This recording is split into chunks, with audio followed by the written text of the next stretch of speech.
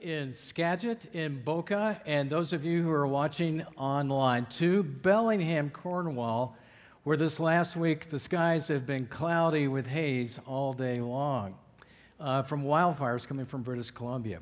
We're really excited you're here, and this summer we've been on a safari through the book of Romans that we have entitled the series Essentials of Faith. And this weekend, we're in Romans chapter 10, and I want to invite you to grab your Bible or your phone and open it up and join us there right now, if you would. If you have ever read, and I hope that you're using the link that we give you on the back to be reading through the book of Romans with Summer, if you have ever read through the book of Romans, you may have noticed that there is this big tectonic or seismic shift that occurs between Romans chapter 8 and everything that's gone before it, and starting with Romans chapter 9, going through 10 and 11. The themes of Romans 1 through 8 are how a person can get right with God and empowered by His Spirit to live free from those things inside us that just keep us enslaved and chained down. It's an amazing chapter, a group of chapters. And you go from hearing some of these most amazing promises in all the Bible, promises like, as Brian and Kip put it, there's no condemnation for you before God, and there's no separation from the love of God ever in your life if you know Jesus. So we go from some of these alpine perspectives of how great God's love is into some of the hardest, some of the densest and thickets to understand in all of Scripture. And there is no apparent transition between Romans 8 and Romans 9.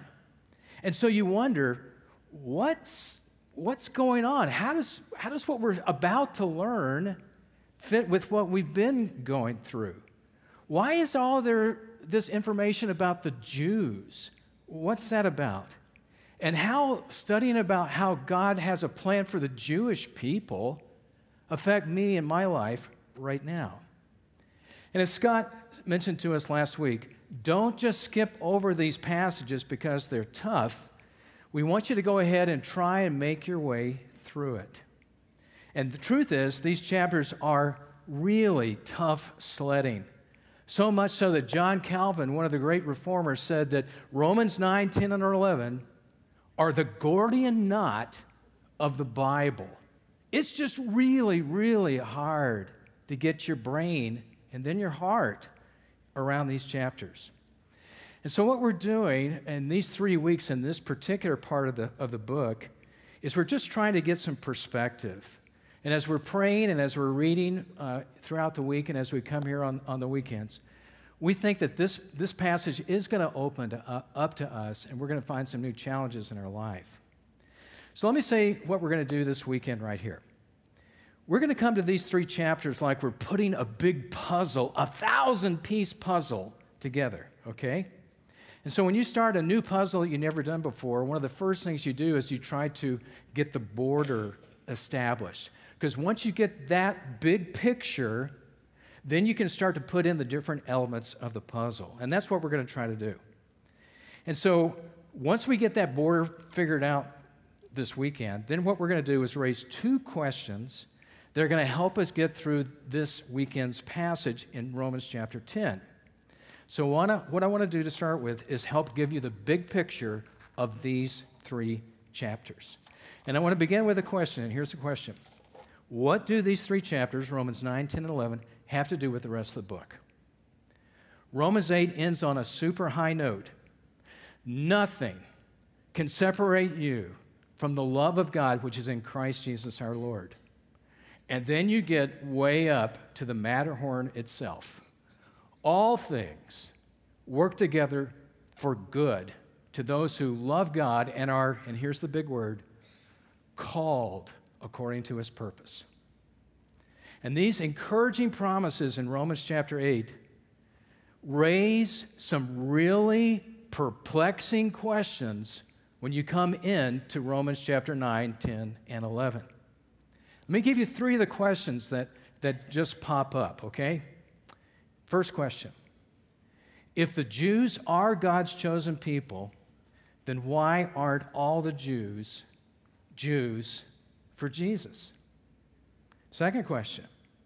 If the Jews, God's chosen people, aren't Jews for Jesus, has God's plan for Israel gone off the tracks? Third question.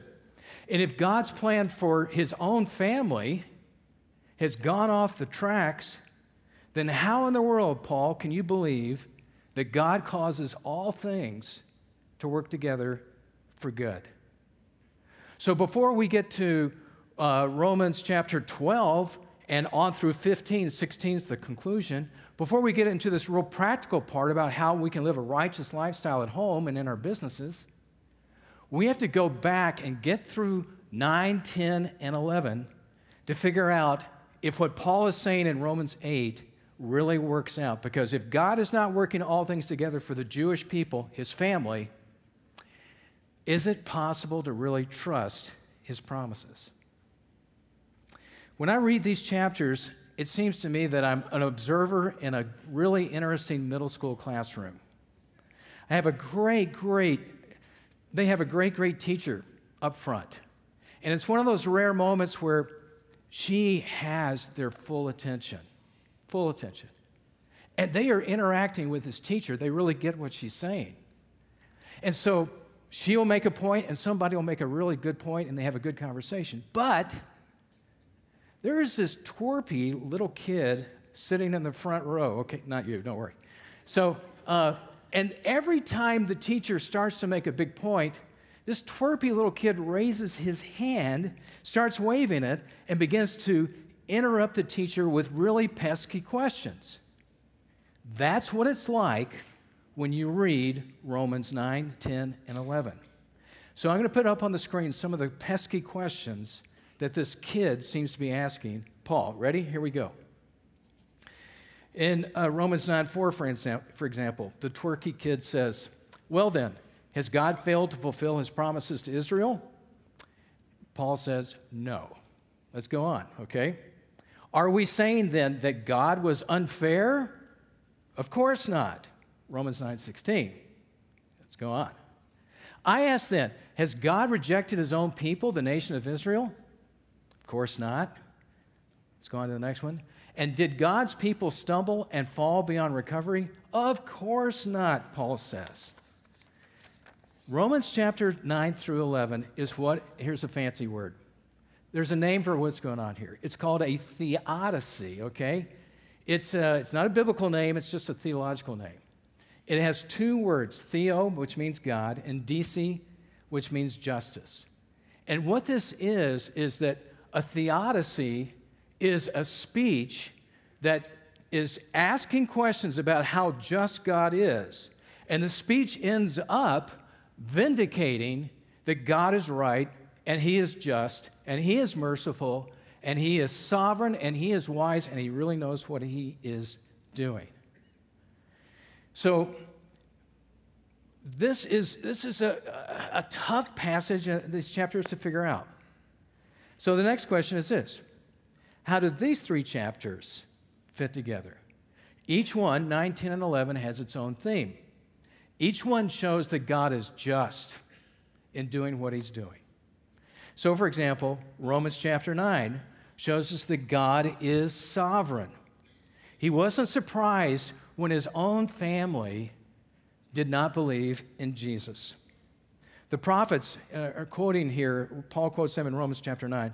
The prophets said that the Messiah would offend the Jewish people, that he would be a stumbling stone to the leadership.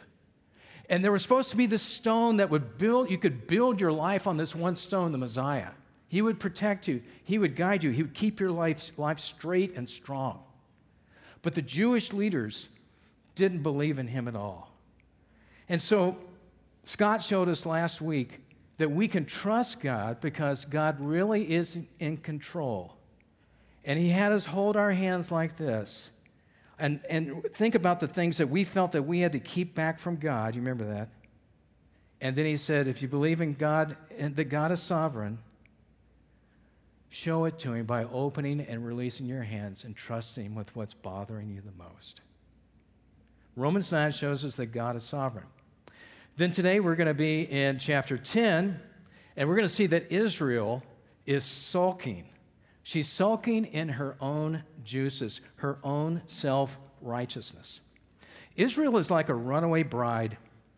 She has come down the aisle, so to speak, to meet this amazing person who will complete her in ways that her ancestors said would be the best person for her, the Messiah. And when she sees Jesus coming, she gets cold feet, and she runs away from him. And now she is sulking in her own juices. Next week, we're going to come to Romans chapter 11, and Bob is prepared to answer every question in Romans 9, 10, and 11 that Scott and I have missed or done wrong, okay? Right, Bob? Right. So, anyway, chapter 11 is going to show us that God had a plan all along to bring his bride, his runaway bride, back to the altar. And the day will come when all Israel will be saved. And when that happens, we will know for sure that God's love will never be separated from his people. And we'll know for sure that all things really are working together for good to those who are called. So that's the border of where we are in the book, and that's what each of these chapters is talking about. So let's go to this weekend's passage here in Romans chapter 10. And I want to point out two key questions that come out of this chapter that will help us get a handle on what's going on. Here's the first question. Why are there so few Jews for Jesus? Few. I mean, really, really few. In Paul's day, Paul says in Romans chapter 9, he says in verse 27, he says, how many Jews are there that are following Jesus? It's a remnant. It's just like a disease has gone through Israel and no one's alive anymore. They're not believing in Jesus. They're just not. So what about in 2017?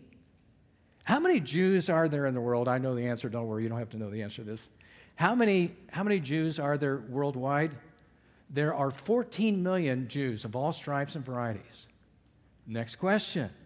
Of all the Jews in the world, how many are Jews for Jesus? So there are 14 million Jews. We think there are 300,000 Jews who are Jews for Jesus. And if you want to do the percentage on that in your mind or with your phone, 2%. 2% today of the Jews who are a part of God's family are believing that Jesus is the Messiah. So, why so few? And the answer is the same today as it was 2,000 years ago. And there are other reasons, but here in Romans chapter 10, Paul is going to give us 4. And I invite you to use the blink. It'll be a great way for you to take some notes at this time. So why are there so few Jews? Well, the answer is in Romans chapter 10, verses 1 through 2. And let's read that. Romans chapter 10, we're going to read those verses right now. Here we go. Brothers and sisters, my heart's desire and prayer to God for the Israelites is that they may be saved. He's praying for these people who are rejecting the Messiah. For I can testify about them. I mean, he spent the last 20 or 30 years talking to Jews who are not for Jesus. I can testify about them that they are zealous for God, but their zeal is not based on knowledge. Romans 10, 1 and 2. So let's back up and reset where we are in history, okay, real quick. We're in the first century. The Jews have come back. They came back several centuries ago from a big timeout. We call that the Babylonian captivity. God kicked them out of their own homeland, disciplining them because of their idolatry. Actually, they had broken each and every one of the 10 commandments, and God says, I've had it. Can't stay at home. You got to go. I love you. Maybe we're working out, but you got to go. So they come back, and the good news, when the Jews came back, they no longer committed idolatry. Didn't see it at all. And when Jesus comes on the scene, and when you read what he did in the Gospels, you know what's really interesting? He never talks about idolatry. As far as I know it, not once. You see, that time-out work, when they had to get away and think about things, they realized that their only hope was really in God. So that's the good news in the first century. But there's some bad news with that too, okay? The flip side of that. The flip side of that is that they, and I say this respectfully, they began to idolize the law of Moses. That's a funny thing to say, but bear with me on this. I'm not saying they didn't believe it. I'm just saying that it was like it became God instead of a way to get to know God. And this is what Paul is saying in verse 2. They were zealous for God, but their zeal was not based on knowledge. In the centuries when they came back from their big time out, there was a new group of individuals called the Pharisees. And they believed if the nation kept the law of Moses, by zealously keeping the law of Moses, you could induce labor contractions in heaven like a woman taking Pitocin right now. If you're pregnant and you have to get your baby coming sooner or later, you just take this drug and the baby will pop out. But how can we get God to come down? How can we get the Messiah to come down? It's by keeping the law of Moses. And the Pharisees were trying to get as many people as possible to induce the coming of the Messiah. And the reason they didn't want Jesus was that Jesus didn't fit in with their plan.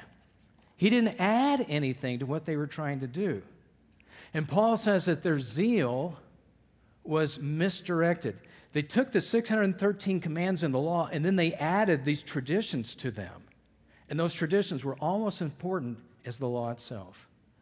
And they were convinced that by keeping the law well enough, they'd be good enough for God to come down from heaven. Portland-based evangelist Luis Palau has had an amazing worldwide ministry helping people become followers of Jesus. And Luis says that the number one reason that he's experienced throughout his whole ministry on why people don't come to Jesus is they just don't feel the need for him. They have their own plan, and they're working their plan if they even think about it at all. And that was the experience of my wife, Louise. Louise was born into a church-going family, good Presbyterian church, and she saw no need for Jesus. And the way she says it, and I've got permission from my wife, believe me on this one, she says, she grew up thinking, of course I'm a Christian. I wasn't born in Turkey. And if you're not born in a Muslim country, then of course you're a Christian. And her plan was, if I was born in a church-going home in a Christian nation, it's automatic. You were born right with God. Jesus is in there somewhere, but that's about as much as I know about him. The reason the Jews didn't accept Jesus is that he didn't fit into their plan. Verse 3 gives us another reason. They resist God's challenge because God is calling them to change their minds. And this verse says, since they did not know the righteousness of God and sought to establish their own, let me find myself here, they did not submit to God's righteousness. And as Paul went around, remember he had been a dedicated Pharisee, a Hebrew of Hebrews, a zealot of zealots. He meets Jesus and his life radically changes around. And so he goes around into the synagogues and talks to people who were just like him or just like he used to be. And he says they are resisting God's challenge to change their minds. And they're wanting to establish their own righteousness and not submit to whatever it is that God wants for them as well as of them. And so they thought that the divine requirement to get right with God rested squarely on human shoulders, their shoulders.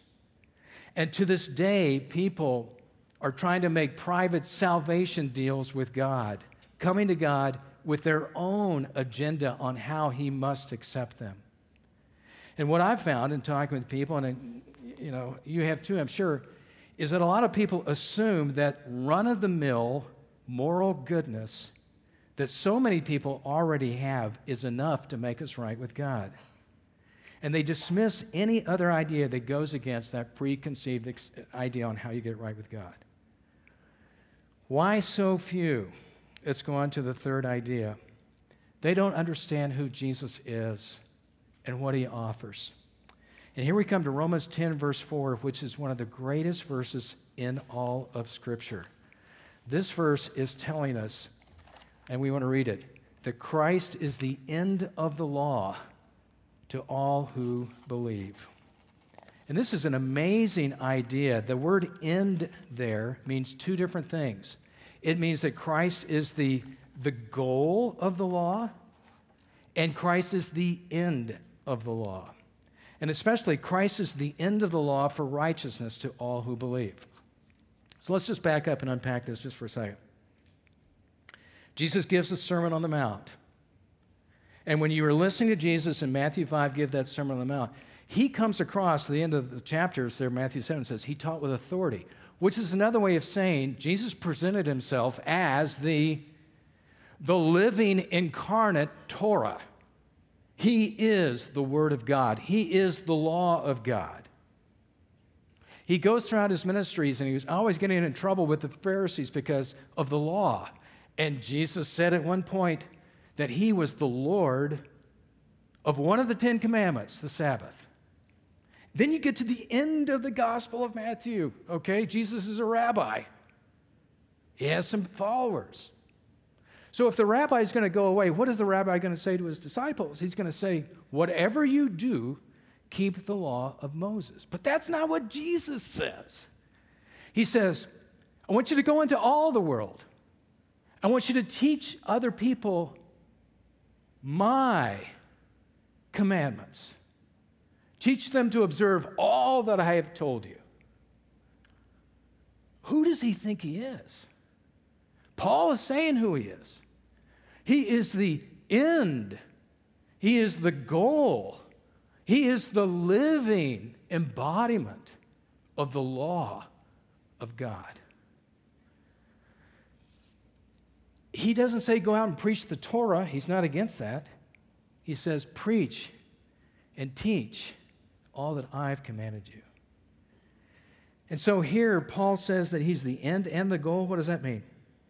Christ is the goal of the law. For centuries, they've been looking forward to the time when the law would be put on their hearts and not just on parchments. God's law would get inside them. And Jesus is the one who gives us his Spirit, and the Spirit comes in us, and so we can fulfill the law of Christ because Christ himself is alive in broken people like us.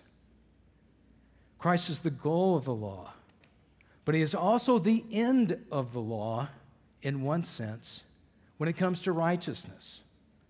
Because through faith in Jesus, that is how people find that all-important means to a right relationship with God. Christ is the destination, and once you get to the end of that place, you get off. You're there. Jesus is all we need, and they couldn't accept that. There has to be something more than Jesus. And so the Jews just couldn't go along with that. Number 4, they misunderstood Moses, and here we come to chapter 10, verses 5 and 6. For Moses writes that the law's way of making a person right with God requires obedience to all, and that's the key word in this verse, all of its commands. If you grew up in a synagogue and you went to it, every Sabbath day, you could really easily get the idea that if you keep the law, you're going to be right with God. Moses said so. And hypothetically, it is possible to never sin, and to always keep the letter and the spirit of all 613 commands. But if you've ever raised kids and if you ever looked in your own heart, you know that it's really hard to always do the right thing. It's a 24/7 challenge. The truth is, most all of us do good, and all of us, in one way or another, do something bad. And when James, in James chapter 2, is thinking about this, how a person is only made right with God through Jesus, he has this interesting comment about the law in James chapter 2, and I'm going to paraphrase it for us. You may not commit adultery, but boy, you murder people with your words, your temper, and by not getting involved with taking care of the poor. And then I'm just going to read here in James 2:10. He says this, remember, whoever keeps the whole law and yet stumbles in one point has become guilty of all. And at that point, you just got to say, what? How can that be? Keeping the law meant keeping the whole law.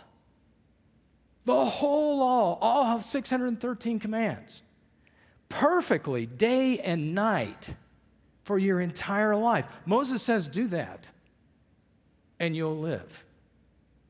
So think of it this way. Let's say your kids are playing baseball in the backyard. And so, the older kid is really showing off, and he's really firing the ball hard. And he throws it over his little brother's head. I mean, he really had some heat on this thing. And it goes, and it hits the neighbor's plate glass window. And thankfully, it doesn't shatter the window, but it puts, one of those broken little spider web things when a window cracks. And so, hey, you're a good dad. You take the kid over. Hey, he's sorry. We didn't mean to do that to your window. We'll pay for it. So the next day or that day, you're the dad. You get on the phone. You call, one of our great glass companies in Whatcom County. They come out, and they're telling you, we're going to have to replace this entire huge window. And your response is, whoa.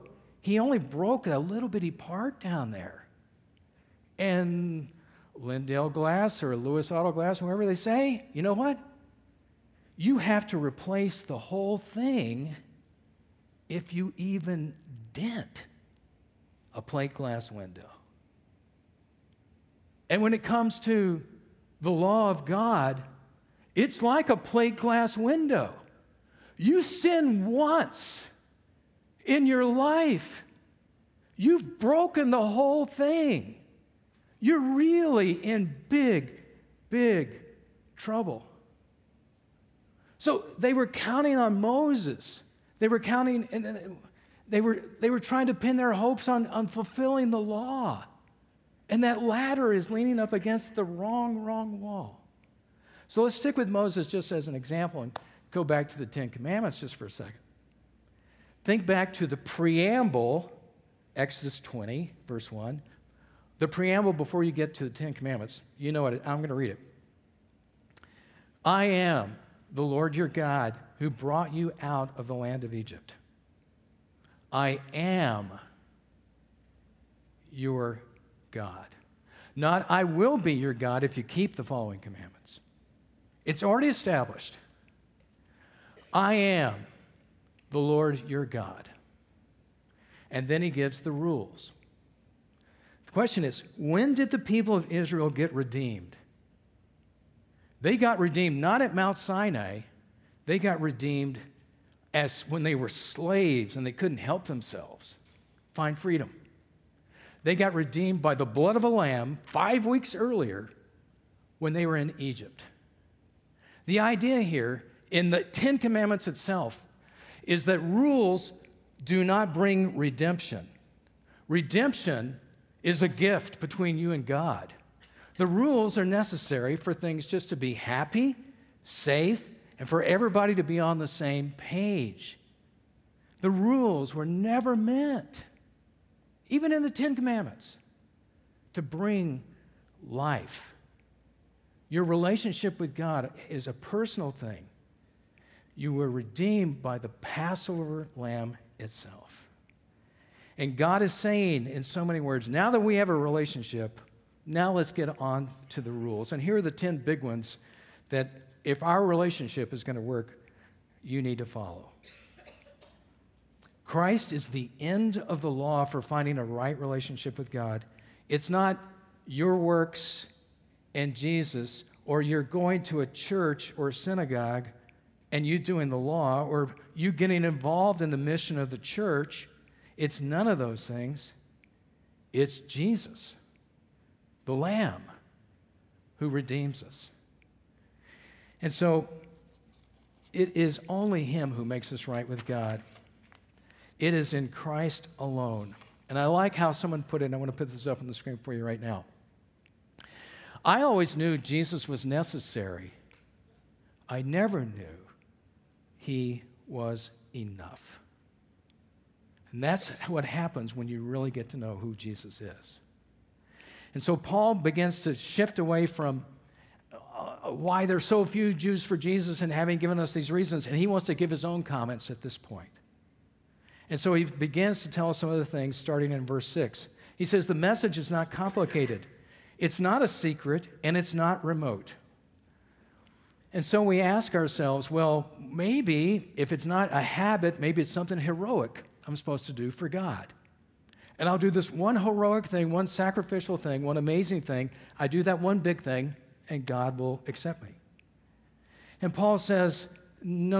And you look at verse 6 with me. He says this, but the righteousness that is by faith says, do not say in your heart, who will ascend into heaven, that is to bring Christ down, or who will descend into the deep, that is to bring Christ up. See, finding God is not complicated. You don't have to go on some Don Quixote quest to find the lost city of Z. You don't have to get into Virgin Atlantic and developing a new rocket planes to take people into the sky. You do not have to do anything that is superlative or out of the ordinary. And you look down on people who would just do these habitual things. Well, they don't really count. I'll do this one big thing. No. Finding God is not complicated. You don't have to go and be a mystic or sit under a tree in India. Not at all. The message that explains how to be right with God is simple. It's a communication that you can make with God at any place, at any time, in your own way, using your own mouth and with your own words. So what is it? The message is the very message about faith that we preach, and here it is, Romans 10:9. That if you confess with your mouth, Lord Jesus, and believe in your heart that God raised him from the dead, you will be saved. And what Paul is calling on us to do is to pray directly, Lord Jesus, to him. Confess with the mouth that he is God. And this is not a confession of faith before men. That's a good thing. Matthew chapter 12, I think it is, says that if you do that, Jesus will remember you before the Father. That's not what this kind of confession is about. This is a prayer. This is a prayer to the Lord Jesus. The other kind of confession before men gets a reward in heaven. This is a confession of faith spoken directly to Jesus. It gets you right with God. And this is a heartfelt prayer to Jesus. And this is the identical prayer that Stephen, the first martyr, offers at the end of Acts 7, verse 59. It comes out of his mouth the very same prayer. He says, Lord Jesus, receive my spirit. He doesn't say Jesus is Lord. It's not a doctrinal thing. It is a direct, desperate cry saying, I'm dying. And now's the time, and I've said it so many times before, you're my hope. Take me home with you. And that's how his life ends. And how our life begins is the same way. You begin a relationship with Jesus using your mouth coming out of the heart. Lord Jesus, I put my trust in you. I know that you're God, L-O-R-D caps. And I appeal to you. I believe in what you did for me on the cross. I believe that you died and that God raised you from the dead. Lord Jesus, I believe. It's a prayer anyone, anywhere, anytime can make. As the scripture tells us, anyone who trusts in him will not be disgraced. And that's true for Jew or Gentile. And he restates this in verse 13. For everyone who calls on the name of the Lord will be saved. In other words, whoever, from whatever background or ethnic group, from a good home or if you're homeless, whoever wants to have this real relationship with God can have it. All we need to do is to ask him for it. Whoever will call upon the name of the Lord will be saved. And if God begins to stir in your heart that it is Jesus, he is wanting to open up your heart to a new relationship with him. He's inviting you to call out, Lord Jesus, I believe in you. And if you've never done that before, I want to invite you this weekend, in your own way, just to say, Lord Jesus, it's you I need. And what's interesting in this passage is that cry starts a good chain reaction. In the New Testament, to call on the name of the Lord means three things. It means an initial experience of faith, where you put your faith in Jesus. Whosoever will call upon the name of the Lord. That was in Acts 2:38. Pentecost, they call on the name of the Lord. Here in Romans 10, you call on the name of the Lord and you get right with God. That's where it starts. But the majority of the time in the New Testament, when someone is talking about calling on the name of the Lord, it's a group thing. Saul is ready to go get the Christians in Damascus. He's still a Pharisee, and he's going to go there and he's going to take them to jail. And an angel appears to this good man, Ananias, and he says, look, Ananias, Saul's coming. He has been sent by the high priest to take all of those who call on the name of the Lord and imprison them. Over and over again in the New Testament, to call on the name of the Lord means two things. An initial experience of faith in Jesus, and then a communal relationship with all those who call on the name of the Lord. And so when you begin this relationship with Jesus, it doesn't end there. We get together with other people. We're still broken down. We still need other people's support as well as God's. And together we call on the name of the Lord, who is rich in mercy, this passage tells us. And he comes to our aid as we get together in corporate prayer. But there's another way, there's a third part of this that this passage actually talks about. There's a third leg to this journey, and it's described right here in this chapter. And look at verses 14 and 15. It involves people who don't know Jesus. Romans 10, 14, and 15 says this, but how can they call on him to save them unless they believe in him? And how can they believe in him if they have never heard about him? And how can they hear about him unless someone tells them? And how will anyone go tell them without being sent? That is why the scriptures say, how beautiful are the feet of the messengers who bring good news.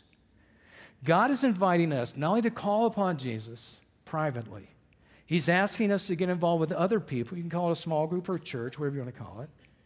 Get involved and pray and ask him to do great things. This third calling is he wants us to invite other people to call upon the name of the Lord. And Paul wants more Jews and Gentiles to come to Jesus and to keep that chain reaction going. And if that happens, more Jews will become Jews for Jesus. There's one other topic I want to bring up in this chapter, and then we'll close our message.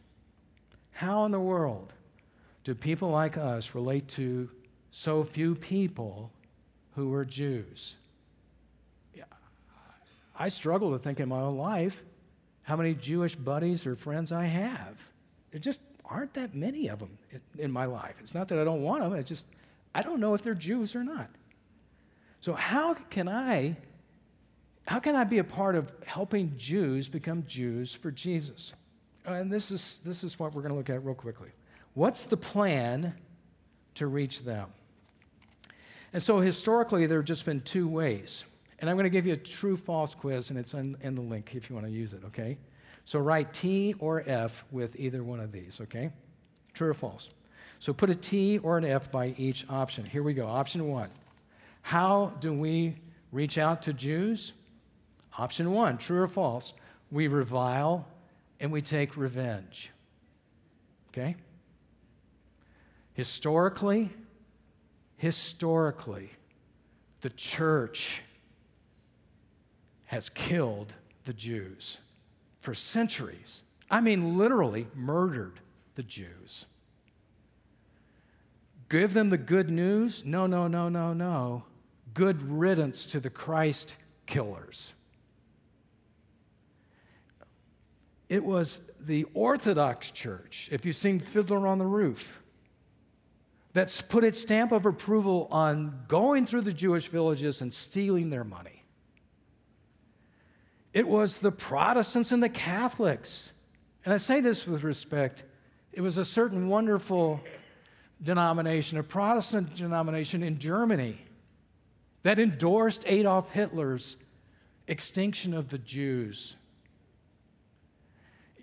It was the Catholic Church years and years ago that had an inquisition, not only against the Protestants, but against the Moors, the Muslims, and against the Jews. Christopher Columbus may have had to change his name to Christopher Columbus because we think he was a Jew. You couldn't get a job if you were a Jew in Europe for years. Martin Luther wrote an entire treatise on how we should kill the Jews. This is our history. This is our history. So option 1 is, will we in this generation do something different, or will we keep doing what has been going on for 2,000 years? So if you're reading Romans 9, 10, and 11, I want to ask you, what's Paul's option? Is it true that we should revile them, be anti-Semitic, and take revenge? True or false? Fill it in. The answer obviously is false. Option 2, we reach out through what I would call show and tell. And that's true, so I would encourage you to write a little T right there, okay? We just touched on the tell part in verses 14 and 15. God wants us to be involved in getting the Jews the good news. So let me just give a couple of practical things about how we can talk to Jews or for anybody who doesn't know Jesus, okay? 3 little things here. Talk about the change Jesus brings in your life. Talk about the change. Talk about how you met him and how you called on him. Let them know that they too can call on this amazing person who not only died for us, who lives with us and frees us from the power of sin. We can tell, but there's more than just telling. This is show and tell. So how do we show them? If you look with me at verse 19, this is what Paul says. I will rouse your jealousy through the foolish Gentiles. That's you and me. Normally, jealousy is something the Scripture frowns on. It's unbecoming, but not always. Paul says in this chapter that what the Christian church needs is to be good at making other people jealous for what we already have. So how do we do that? Well, we show them to God in our prayers. Romans 9:1 and Romans 10:1 are Paul's heartfelt prayer that the Jews will get it, that the haze that is all around them will be lifted, the hardening in their heart will get soft, and that they will call on the name of the Lord. So we show them to God in our prayers. That was his heart. And then we show them the shalom, the peace that you have in Jesus. Not that Jesus gets you free from troubles, but that Jesus is with you in your troubles. The next thing we do, show them boldly, because here's a stereotype, and I'll admit it. A lot of them are New York Jews, and they are as direct as can be. And direct people like direct answers. So be bold and to the point with Jewish people. And finally, this last point. Show them you won't give up on them or on their friendship, regardless if they respond to you or not. So how do we reach out to Jews and others? We do it through show and tell. I want to leave you with two challenges. One, if you've never called on the name of the Lord Jesus, say it in your own words. Lord Jesus, and you fill in the blank. I believe, I trust, I call on you. And second, start developing the practices of show and tell. And if you and I do that, we'll make more Jews for Jesus. We're going to wrap up our time together with a great song that many of us know, and I want to invite you just to stand as we sing In Christ Alone.